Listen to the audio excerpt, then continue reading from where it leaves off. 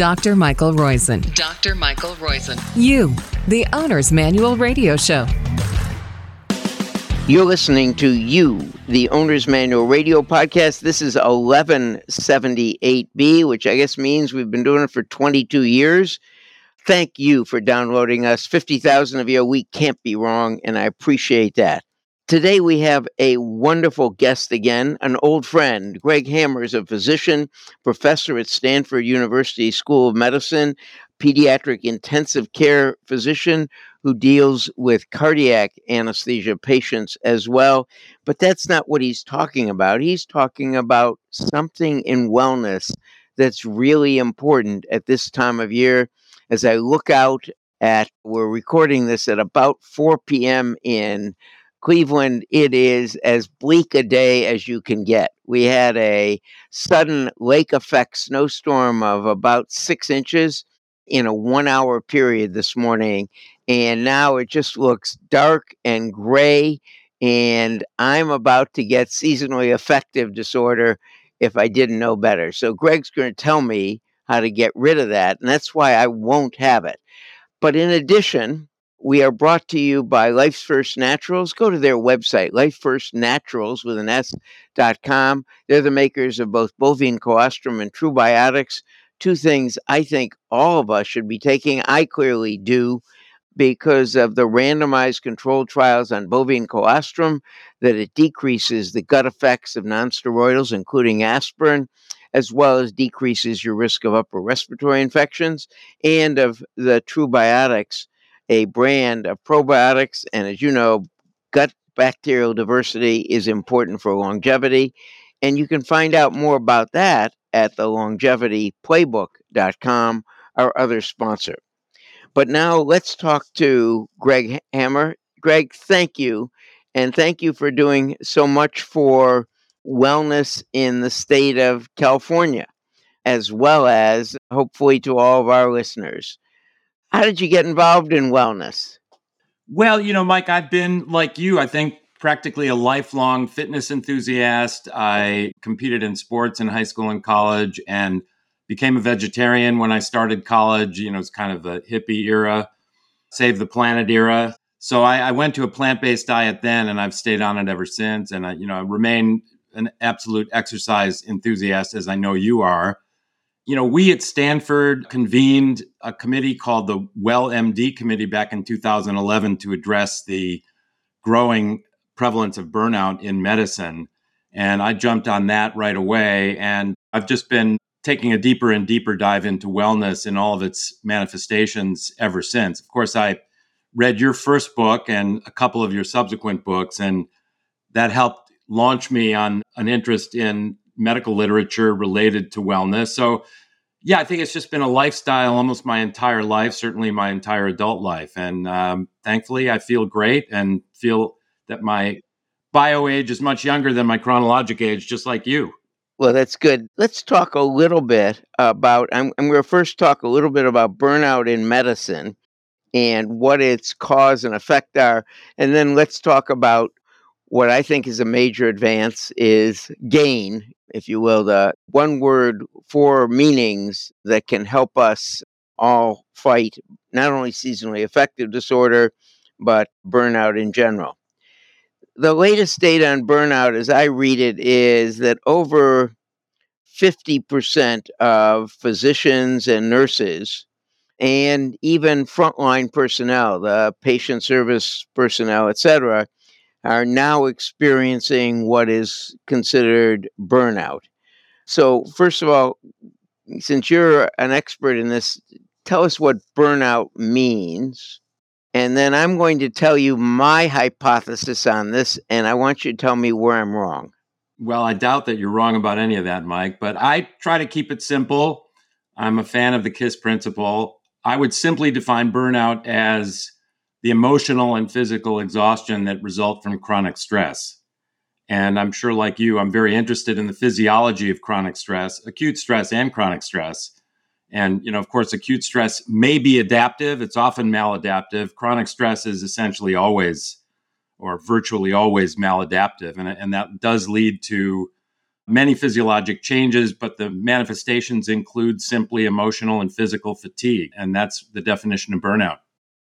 I have a feeling that at least among physicians, a large part of this is due to two factors. One is the loss of control. That is, we don't have control of our schedules anymore. The electronic medical record and the variations have taken control of our schedules. And the second component of that is that the electronic medical record has decreased eye contact and relationship with patients, so that whether you're a nurse, and the nurses here, 66% of their time is spent charting, not with patients. That's true of caregivers, frontline people, etc., always working with the computer. The computers have obviously done a world of good, but we need to get a way of getting more control of our life and more of the fun of relationships and of helping people back into medicine rather than just filling out charts. Is that any place near?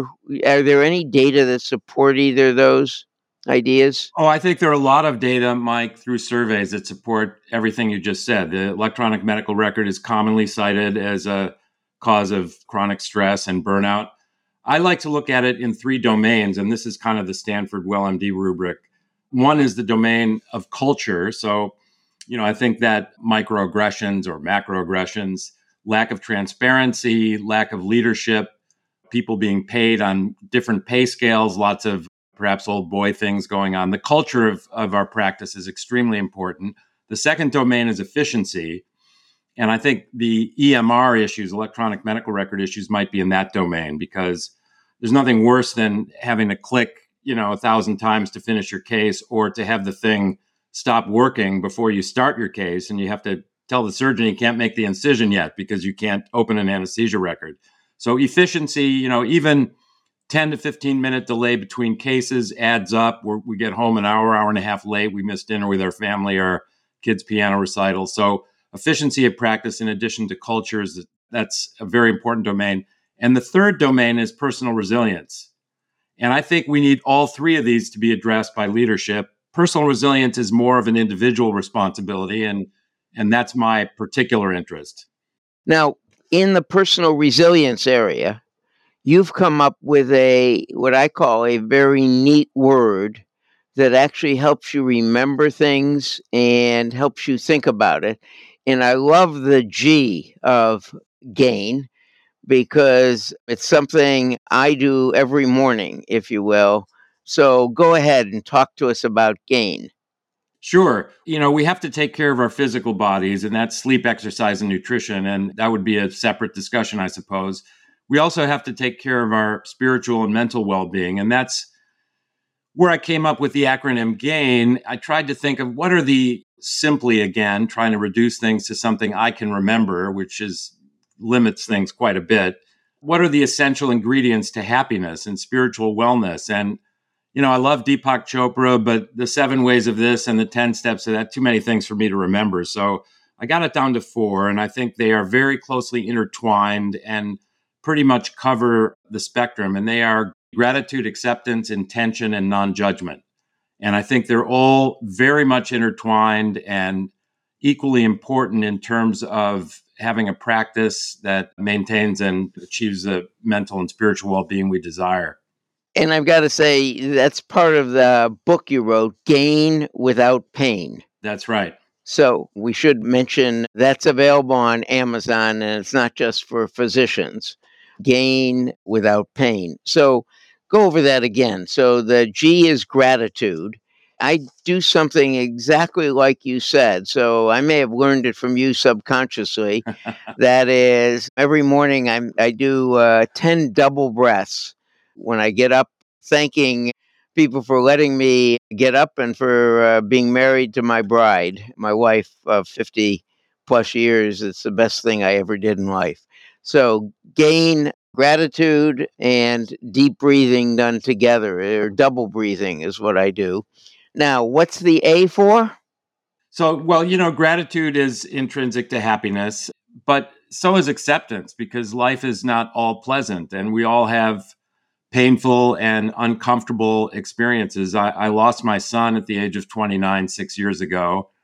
So that's easy when I'm doing my gain meditation in the morning. That comes to me when I get to the A for acceptance. And, none of this is new, Mike, as you know. The Serenity Prayer, in fact, tells us that we must discern between what we can change and what we cannot change and learn to accept what we cannot change. So the A being acceptance during this part of the 3-minute contemplative meditation, while we're deep, slowly breathing, activating our parasympathetic nervous system, we go through that for which we're grateful, and then accepting. So we take an uncomfortable or painful experience, and with our eyes closed, focusing on our deep, slow breathing, we actually bring that experience close. And I imagine opening the chest, opening the heart, bringing that experience into our hearts, and actually nurturing it, sitting with it, linking it to our deep breathing until we are relaxed with it. We've accepted it. We ask ourselves, can I live with this pain forever? And at some point, the answer is yes. The I is intention, because I think we are wired, for reasons that might be explained if we look at 80,000 years of evolution of the human mind and brain. We're wired in ways that interfere with our ability to be happy. And they include, we have a negativity bias. We tend to dwell on the negative and forget about the positive. We can all think of examples of that in our daily lives. And the other thing is we're very distracted. And if we think about the happiest times we've had, they are when we are completely present, whether it's with our loved ones or walking through the forest, looking at the light filtering through the canopy above. We're right there, right then. That's when we're happy, when we're connected. And our brains are wired to be very distracted. We go to the past and future excessively. And with our negativity bias, when we obsess on the past, we generate a lot of remorse, regret, shame, imposter syndrome, depression. And when we overthink the future with our negativity bias, we get fear and anxiety. And so we need to have an intentional practice to learn how to be positive and present. And the N is just that as well, right? It's tied to, so what does the N stand for? The N is for non-judgment. And as you know, we're wired to judge everything around us. And it's one thing to discern, which is a good thing to do, of course, but it's another to judge. And when we judge things as good or bad, we're not really seeing them as they are. We're seeing them through a veil of our own biases. And so we can learn that things don't have to be good or bad. And so when I'm doing the non-judgment part of the gain practice, I teach people to see an image of the Earth apparently suspended in space, one of these beautiful NASA images, and recognize that the Earth is just a planet. It's neither good nor bad. And it's only logical for us, therefore, to think of ourselves in the same way. We're humans on this Earth. We are just the person that we are. We are neither good nor bad. And we sort of repeat that I am neither good nor bad. I'm just the person that I am. And then we take this I amness back to the breath and simply focus on that slow inhalation, that slow pause, and slow exhalation that activate our parasympathetic nervous system. And we've done our 3 minutes. We slowly open our eyes and we're ready to go out in the world. Fantastic. Now, seasonal affective disorder.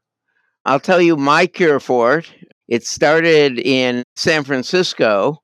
That is near where you are. I used to go to all the Warrior games.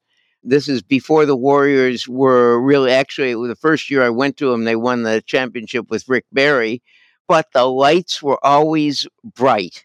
They were the brightest darn lights. And the Cavaliers, since I've been in Cleveland, LeBron and I signed the same day. And even when he hasn't been here, the lights are bright in the stadium, and I think they must have inordinate amount of blue wavelengths in them, because going to the games cures my any chance of seasonal affective disorders.